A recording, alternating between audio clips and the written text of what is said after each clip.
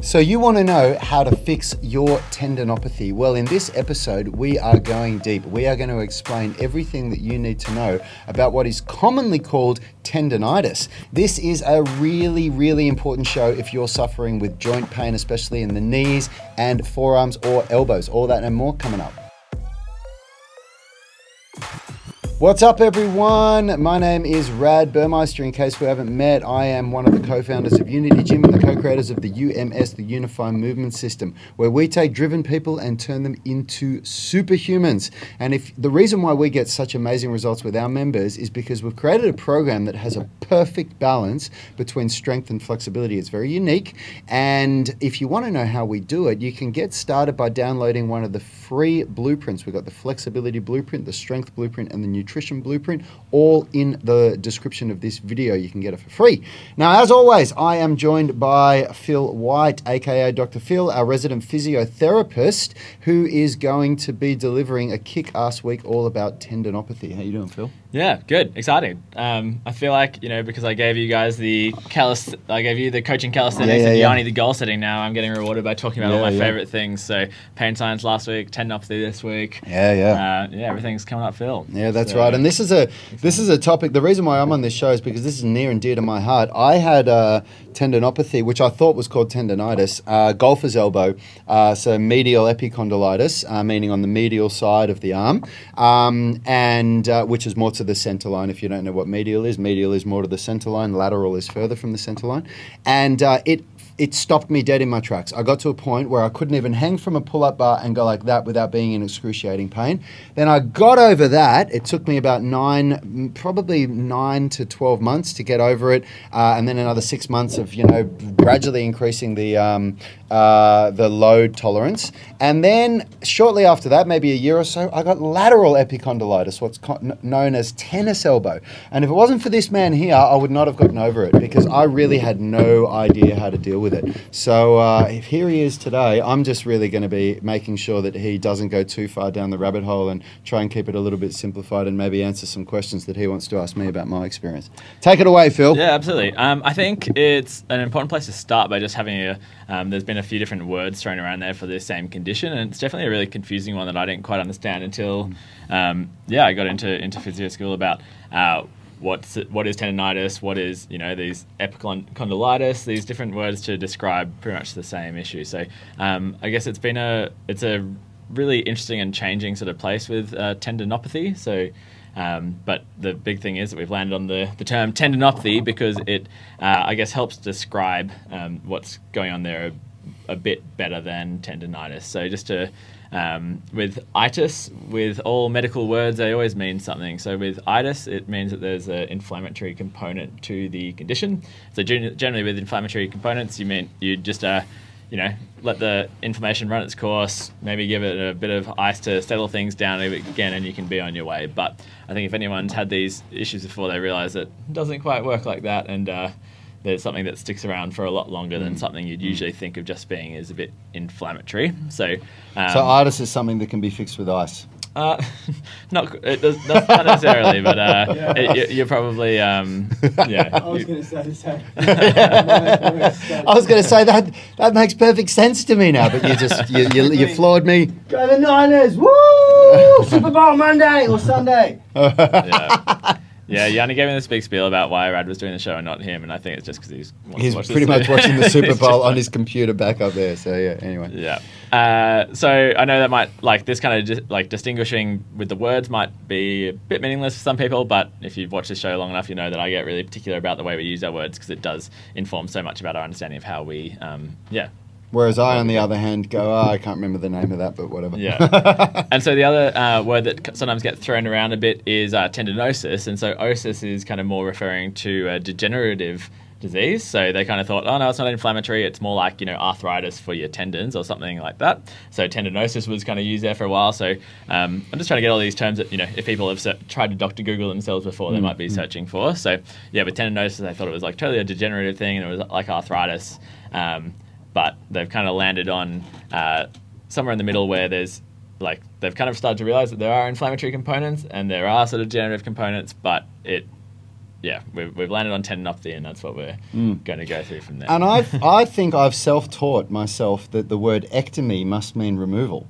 Yeah, it means to cut something out. Right, because I had a hemorrhoidectomy 3 weeks ago, Yeah. and they cut the hemorrhoids out of my butt. Yeah. And then I just had 2 days ago a nailectomy. Yeah, where they I got ripped really- the goddamn nail off my foot because I had an ingrown I nearly toenail. didn't make it to the end of one of those sentences there, so sorry if I was a bit garbled. If Because I just you looked could down see and, my big toe right now, on Yeah. Friday they ripped the nail off yeah, with pliers. I So was mid times. sentence and then just looked down and saw his gross times. toenail. So sorry if I got a bit word So, salad there. so we're talking about knee tendinopathy today. Yeah, I is thought that it'd be right? a good place to start because Yeah. tendinopathy is such a broad thing. It like you can get tendinopathies in most parts of your body, and so I thought we'd start with patella, so knee tendinopathy, just because it's something that's probably quite related to the gym population that we'd get watching this show.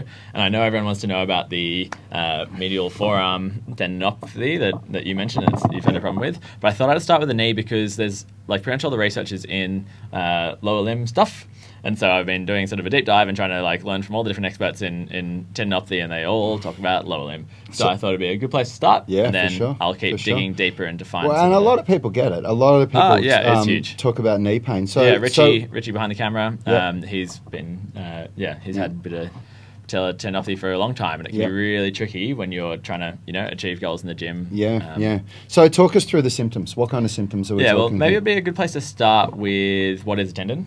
Okay. Just to get really broad, because sometimes people get a bit Yeah, I love confused. it. I think I between love it. I love it. ligaments, tendons. What's I'm the a difference? I'm a trainer, and I've been trained in this stuff, and I still love hearing you talk about it because Yeah, your it just knowledge gets a is so bit- much deeper than mine. It just so. gets a bit confusing. So with all the different terms, so with ligaments, remember that ligaments are attaching bones to bone. So there's no kind of active component there. It's just sort of like you've got these things that are just keeping the bones attached. So you can't, no matter how hard you think about it, you can't move your ligaments around.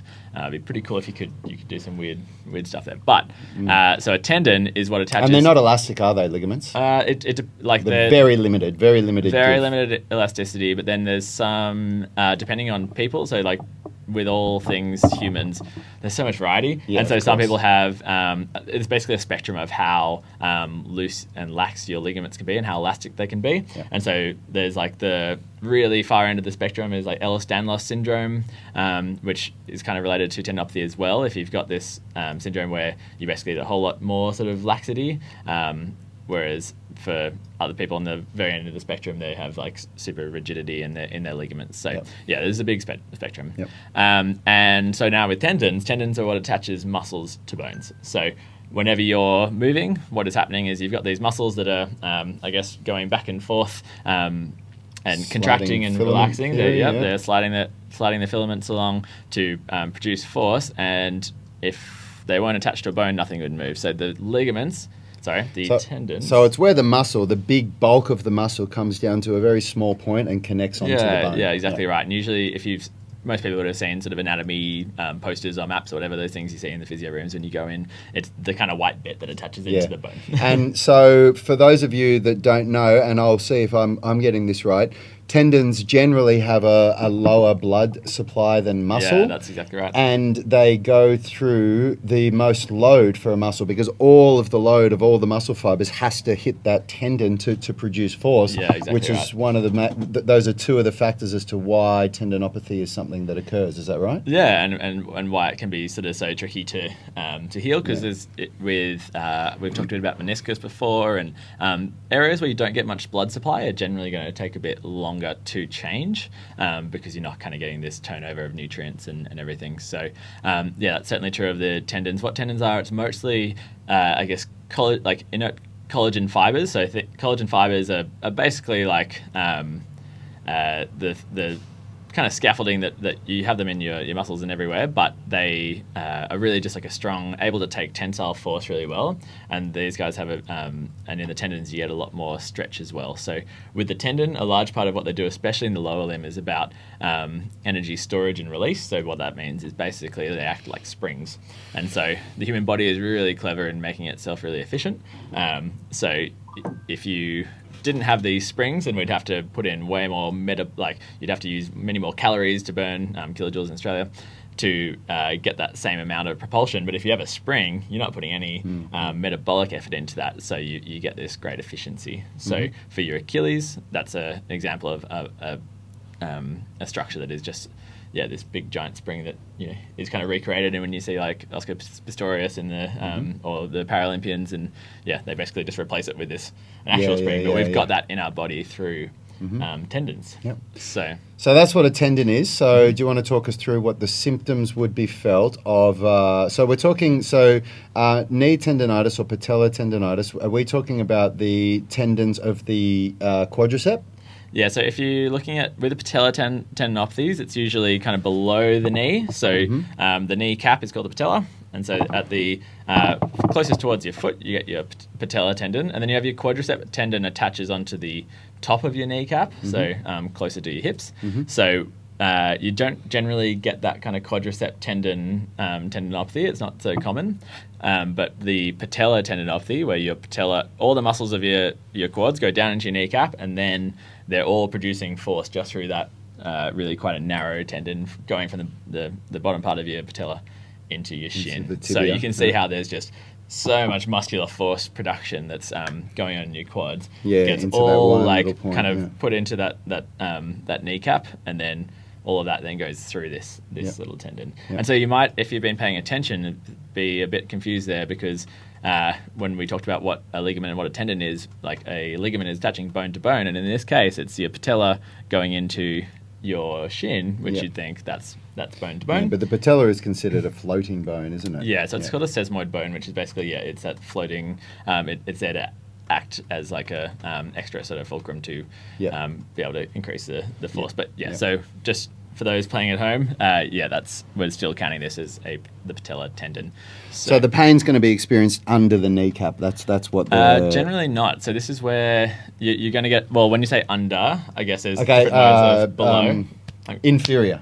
Yeah, so below the kneecap, so further towards your feet. So that little bit that sticks out if you tense your quads. Yeah. So, but if it's underneath the actual kneecap, as if you push straight down, like into your body on your kneecap, and you were feeling pain under there, then that's often a bit different. There can be things on the cartilage on the underside of your patella, or there's fat pads and all sorts of different stuff. So it is really important that you go and see someone who's knows what they're talking about and can really identify things here. So, are there any tests that anyone can do at home that, like, if people are suspecting that they might have? So what are we calling it? Patella tendonitis? Tendinopathy. Look at that. See, stuffed it up already. Yeah, is that what you call it? Patella tendinopathy? Yeah, exactly. Yeah. So is there any test that anyone can do at home? People also might have heard of jumper's knee, is sometimes what people refer to this as. But yes, there's some general characteristics which are really classic for tendinopathy, and generally that is that it likes getting warmed up. So if you have some pain in your knee, that when you first start out and you're like, maybe you wake up early, you go to the gym, and like even walking up some steps, as soon as you start moving, you're like, oh my god, yeah, you really feel like that kind of stiff soreness around your knee, and then as you warm up, it gets better. That's generally making you think, okay, this is probably a tendinopathy. Whereas if you have like patellofemoral pain syndrome, where you've got like, I guess the passive structures in there that are, getting more and more aggravated as you training, and it's getting worse throughout the session, then you're probably moving away from thinking it's tendinopathy and more towards like a different thing in your knee, or like a meniscus that you keep on aggravating, and that gets worse and worse and worse. So that's one kind of classic thing about tendinopathy. Another one is that the next day, often, like when you wake up first thing, you'll get feedback on the day before. So if you've really overdone it, then it's quite classic to kind of wake up and feel like, whoa. So to sum that up, you go to the gym, you're walking up the stairs to the gym, and you're like, oh man, there's some pain here. And you do your first couple of sets and you're like, oh man, this is no good. But then you're like, oh wow, this is fine, let's go for it. And then you get up the next morning and you're like, oh my God, it's worse. Yeah. Would that be a good summary of what you've just said? That's often the case. Yeah, and that's exactly what I experienced with my tendinitis. I'd be like, you know why? Because we spend so many years calling it tendinitis, I know, and exactly. we've made so many videos where we called it tendinitis. For sure. So tendinopathy, and I was like, I'd start my workout and I'd be like, Jesus, man, this is really painful, and then I'd be like, wow, hang on a minute, I'm going for it, and then the next day I'd be like, oh my God, I'm in agony, So I can really relate to that. Absolutely. Yeah. So that's kind of one of the really common things that make you think like, okay, this is probably patellar tendinopathy. The Yeah. other thing is generally quite localized, so you don't kind of get this diffuse all around your knee pain. It's Yeah, it's usually just really like isolated, isn't it? pinpoint on the spot. Yep. Yeah. So Yep. that's kind of one of those Yep. things that. So you've, if anybody out there's watching and they're going, that's me, and they're suspecting that this is what they've got, what should they do? Well, first off, go and talk to someone who knows what they're, doing, with tendinopathy, up to date on everything, and get it diagnosed. That's just like step one, really important, because when we're going to go into, I guess, how to treat this, it's quite different to if you were treating, like a meniscus pain or something like that. So just with two things that I just want to also point out with tendons is that, as I said, the energy storage and release, that spring-like mechanism is a really key component to what's happening in tendinopathy. So why I kind of mentioned jumper's knee before is that it's really common in people who've played a lot of jumping sports, so basketball or in volleyball. And so one really key, I'm going to pause here and say the big thing that I want people to understand about tendinopathy is that you might have the pathology. So if you were to cut open your leg and have a look at the tendon, or you get imaging, probably more likely, and you had imaging, it's quite likely that you have some level of pathology, so some change in that tendon, but it doesn't always mean that that is actually causing you any problem at all. So with volleyball, it's a really classic one where they did some studies on it where they looked at a whole bunch of collegiate volleyball players, and they had, it was like 20-25% of the players had these changes in their knees, but it was not necessarily the fact that there was a few that had pain, but it really didn't correlate to the amount of changes in your knee. So it used to be people would think like, oh no, you've got tendinopathy, you're done for life, but it's kind of what the body does to protect that area, because the thing that causes tendinopathy is a mismanagement of load. So basically, if you go above your body's capacity, that's when this tendinopathy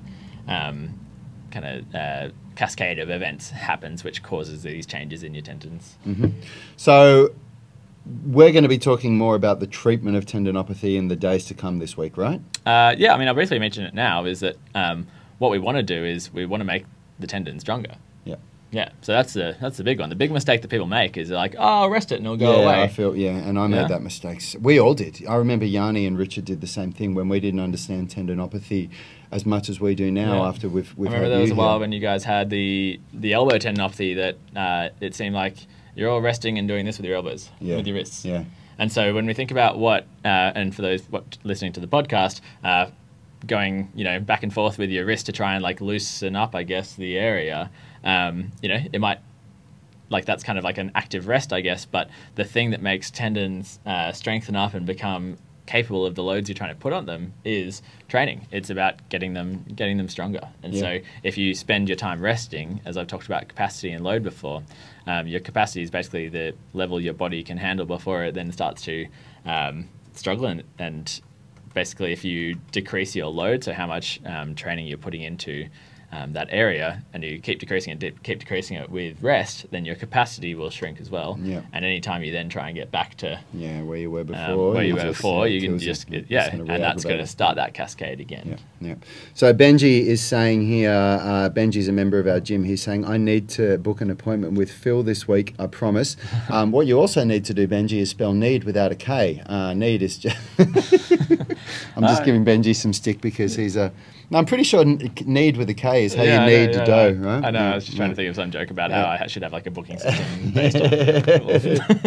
We'll cool. leave that one. So we've only got 5 minutes left, Phil. And for those of you that are watching, a couple of things. First, make sure you smash that like button and leave a comment with your name and where you're watching from so we can give you a shout out. But also understand that we're doing a week on this. So this is the introduction to tendinopathy. So what do you want to give for your final thoughts, Phil, for the last 5 minutes? Yeah, well, I'm going to make it really clear that last point we talked on, that is it's an issue of getting that load right. So if you just rest, that's going to make things, not get better. It'll make the pain go away, maybe, and I Exactly. experienced that. But then when you start to try and train again, you'll experience it'll just come Yeah, back and I think like that. a really key thing that I want to get across is that you know, a lot of people sort of find out they have tendinopathy from going and getting imaging because they've had this pain for a while, and then GP's like, oh yeah, we'll scan it and have a look, and then people think like, oh no, I've got this tendinopathy and that this is going to stop me from doing things in the future. But when you, again, as I mentioned with the collegiate volleyballer study, and when you look at like every pro basketballer, every volleyball player, like if you've used your body in your life, you're going to have these changes, and that's okay because I haven't had a chance to go deep into the, I guess the changes, all the kind of scientific things that happen in your, like all the physiological changes that happen in the tendon, because I think, you know, Brad's really trying to keep me on course here, but basically your body figures it out and it starts to make things stronger, and as long as you're applying a like reasonable load and you're progressively overloading and getting things stronger in a way that you're not going to just suddenly flare things up, but you're going to give it some time and bring it back to build up its capacity, then you've got a tendon that isn't fragile, it's not weak, you're going to be able to do the things you want to do. It's funny because this stuff that you're saying is so simple once you hear someone with your level of knowledge explaining this. For me, I kind of go, wow, that is so simple. It's such a simple way of approaching things, but to actually apply it, if you don't have the level of training that somebody like me or you has, it's not so easy because you need to know what exercises are going to be right for you and how you manage that load. But once you understand that, a lot of people, you know, come to us with this fear of, oh, you know, I've got this injury and it's never going to go away. And now that I have learned so much about something like tendinopathy and I know how to deal with it, it just seems so simple to me. So for a lot of you that are watching, if you've been banging your head against a wall for ages, just not being able to deal with your tendinopathy, this week of shows is going to be highly valuable to you. So make sure you stick around. Yeah, and I think you're really right there. Like it seems almost like frustrating how simple it is, but like, you know, a lot of people I think they want some like magic hands massage thing that will like break up some scar tissue or something, or they want like an electric kind of stimulating machine that will like zap it back into existence. But yeah, I think I think there's so much power in the fact that, you know, a lot of this just does come down to, you know, figuring out that load management. It's totally against human nature because what we want is some, you know, quick fix, and what we want is like, you know, well, it's the way we've learned to deal with things in the Western world, isn't it? If we have a problem, we go to a doctor to give us some pills, or we go to a masseuse or a physio to massage us and make us better. And I guess it's just not that way, is it? Yeah, and so I think just that last point on imaging is that like if you, I guess, someone did suspect it was tendinopathy and then they image you and they find that there's no change in the tendon, it is very unlikely that the tendon is causing your pain. So it might be somewhere like look elsewhere. But apart from that, if you were to come and see me, like there's kind of no reason why I'd send off for imaging, because it's very much about, is this pain load related? So that's, I guess, that going back to what I was trying to get to before with when you can figure out it's tendinopathy is like if you increase load, does it make it worse?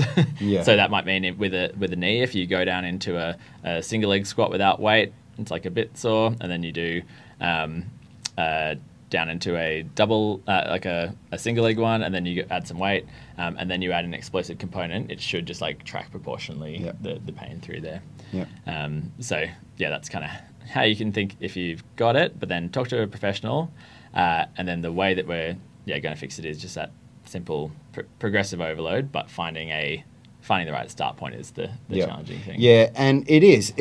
Finding the right start point and understanding how to do this is very challenging. And we've had a lot of people over the last year or so since we've been doing these live shows ask us, how do I rehabilitate my knee pain? And for that exact reason, for the amount of questions that we had, we actually created a program called the Knee Rehab Program, which you can get from us. You can purchase. If anybody wants to, just leave a comment. And it is a very cost-effective way of having a very well-written program that was written with Phil helping us, so that we could create a program that would help the majority of knee problems. So. Yeah, so that was for the majority of knee problems, and I think it'd be really important to do one specific to tendons, because it is quite different, because what we want to kind of do is, I guess a lot of people sort of used to think like, isometrics were the key for all tendon problems, and so everyone would do isometrics and then kind of not get to that like next step, or there was a while where eccentrics were everything, and so everyone was doing eccentrics for everything. But now it's sort of there's a more nuanced understanding of like it's about people's goals for one. It's about getting people back to like having a certain thing in mind, because if you need to get that explosive stretch, shorten, spring-like stuff back in it, and you're only doing isometrics, and you're not going to be able to get there if you're not you're not training that.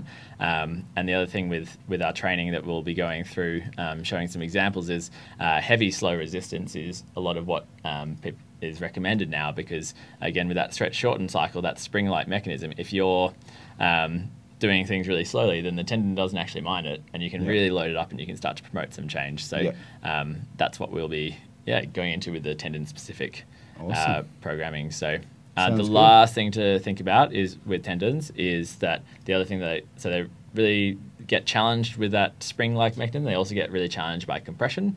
So if you're going into really deep positions in your knee and you're getting a lot of compression, being basically the patella pushing back into your leg and squishing that sort of space, that can be a thing that can really slow things down. So in the last couple of weeks, we talked I guess about the pain, kind of available range, and for this example, it might be a good time to lessen the range slightly and just take some of that compression off. But perfect. We'll get stuck into that when we get on the gym floor, hey? Perfect. All right. Well, I hope you guys got something good out of that. Thanks for tuning in, Benji. And everybody else that tuned in, thank you. If you've made it this far, please hit that like button. And rapid fire information there, so I hope it wasn't too much and there was some direction in there. Oh, but, there was, man. It was unreal. It was awesome. I mean, I love hearing you talk about this stuff. It's unreal. Yeah, and I think it's such a good one just to finish off, following on from last week's pain talk, because more and more with the understanding of tendinopathy, it does come down to how you also think about and manage your pain throughout these. So there are the factors of just the what's happening in the body parts, but it's also about what's happening in your brain as well. So as we go forward, we'll be harking back to last week's work on pain. So stay tuned. Perfect. All right. Have a wonderful day, everyone, and we will see you tomorrow, where we're going to go deeper into tendinopathy. Health is about performance, not just body image. You better be willing to accept what you're going to have to do to get there. We'll start focusing on movement goals, strength goals, flexibility goals. When you nail that skill, it's there forever. The body image goal doesn't get you that It's far. the consistency and frequency that's going to get you there. It's not the intensity. There's no shortcuts to mastery and movement. Destination doesn't change overnight, but your direction will. The gym is not the place to beat up the body that you hate. It's the place to build the body that you love. We are the gym that teaches people how to move instead of just exercise, because we believe that health is about performance, not just body image.